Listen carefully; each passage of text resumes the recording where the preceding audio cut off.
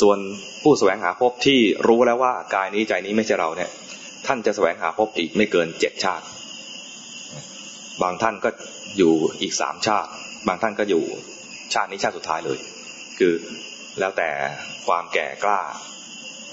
ไม่ใช่แก่ธรรมดานะแก่กล้าด้วยนะเพราะฉะนั้นไม่ใช่เรื่องอายุ แก่กล้าเนี่ยแก่กล้าของอินทรีย์รู้จักคำว่าอินทรีย์ไหมอยู่อริยะ7ไม่ใช่เรียนแต่อริยะอย่างเดียวนะอริยะ7รู้จักใช่ไหมอินทรีย์เนี่ยมีอะไรบ้างรู้จักอินทรีย์ป่ะรู้จักไหมอินทรีย์เคยเห็นไหมอินทรีย์เคยกินหรือเปล่า ไม่ใช่นกอินทรีไม่ใช่ปลาอินทรีนะอินทรีเนี่ยแปลว่าความเป็นใหญ่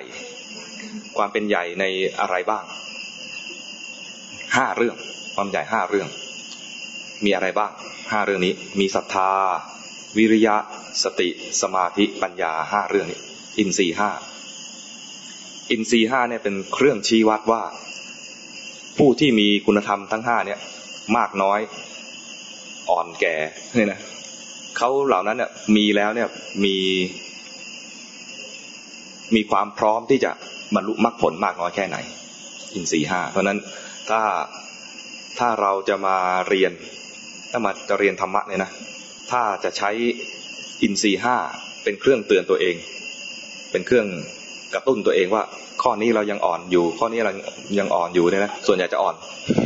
ไม่ใช่ว่าข้อนี้แก่เกินไปไม่ค่อยมีข้อนี้ยังอ่อนอยู่เติมซะหน่อยข้อนี้ก็ยังอ่อนอยู่ก็เติมซะหน่อยที่จะแก่ก็แก่แบ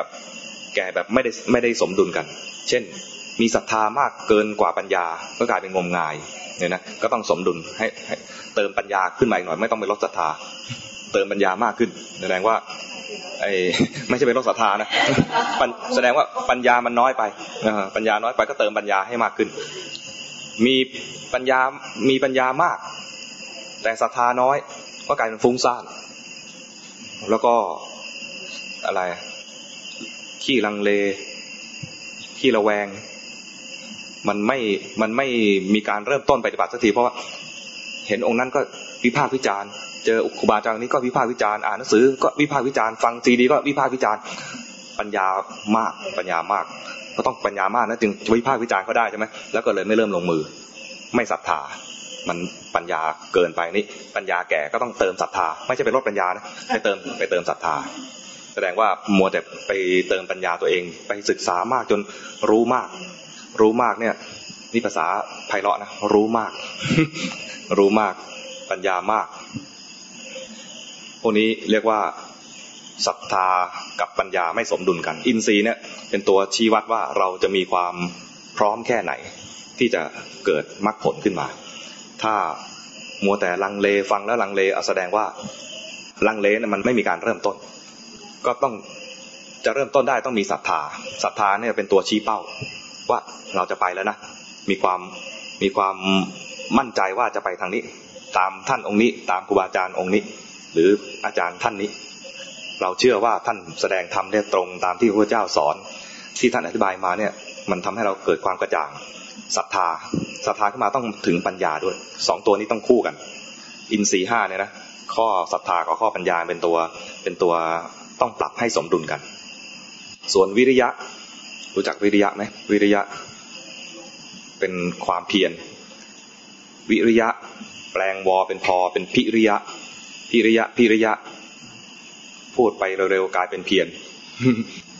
มันทำไมเป็นเพียรมันน่าจะเป็นเพี้ยนะ เพียรพิริยะกลายเป็นเพียรอิอะเนี่ยกลายเป็นเอียเสียงเอียกลายเป็นเพียรความเพียรเนี่ยจะเพียรได้ต้องมีกำลังใจมากๆคนที่ไม่ยอมทำความเพียร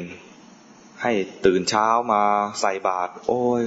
ตื่นไม่ไหวอันนี้มันไม่มีกำลังไม่มีแรงมันไม่มีความเพียรตัวความเพียรเนี่ยคือต้องมีแรงมีกำลังทางใจจึงจะมาตื่นเช้าได้จึงจะมาวิ่งตอนเช้าหรือว่าจะทำอะไรที่แสดงความขยันเนี่ยต้องมีกำลังใจก่อนนะต้องมีกำลังใจก่อนมันอยู่ในคำว่าพิริยะเนี่ยมันอยู่ในรากศัพท์เดียวกับคำว่าวีระ วิริยะกับวีระเนี่ยวีระแปลว่ากล้าวิริยะแปลว่าความเพียรความเพียรเนี่ยจะคู่กันคอยปรับดุลกันกับคำว่าสมาธิสมาธิแปลว่าสงบก็ได้หรือว่าจิตตั้งมั่นก็ได้แต่ความเข้าใจส่วนใหญ่ของเราเนี่ยเวลาบอกว่าสมาธิเราจะนึกถึงว่าทำยังไงให้นั่งมันสงบและคนส่วนใหญ่ก็คือนึกว่าให้จิตน้อมไปอยู่ในอารมณ์ใดอารมณ์หนึ่งนานๆนิ่งๆต้องนิ่งด้วยนะ ประมาณว่าต้องนิ่งนานๆสงบไม่ฟุ้งซ่านไปไหนจริงๆคำว่าสมาธิเนี่ยตรงข้ามกับคำว่าฟุ้งซ่านถ้าไม่ฟุ้งซ่านก็คือได้สมาธิทีนี้ถ้าได้สมาธิแล้วเนี่ยบางทีมันมีข้อเสียสมาธิเนี่ยนะถ้าทำไปแล้วก็คนติดในความนิ่งความว่างความสุขความสบายมันจะขี้เกียจเนี่ยก็เลยต้องแสดงสมาธิมากเกินไปไม่ต้องไปลดสมาธิให้เติมวิริยะเข้าใจไหมสมาธิก็ทำต่อไปแต่ให้เติมวิริยะมากๆเนี่ยนะถ้าไม่มีสมาธิหรือสมาธิน้อยมันจะฟุ้งซ่านคนทำความเพียรถ้าเพียรมากเกินไปจะฟุ้งซ่านเดินไปเดินมานะเดินเนี่ยไม่สงบหรอกฟุ้งเดินคิดไปก็ต้องเติมความสงบก็คือความเพียรก็ยังคงอยู่ไม่ใช่ว่าโอ้กูฟุ้งซ่านกูนอนดีกว่า ไม่ได้อย่างนี้ไม่ได้เรียกว่าไม่ใช่ไปลดตัวใดตัวหนึ่งแต่ให้ไปเพิ่มไอ้ส่วนที่ไม่พอไอ้ที่เราฟุ้งซ่านแสดงว่าสมาธิน้อยเกินไปให้ทันสมาธิ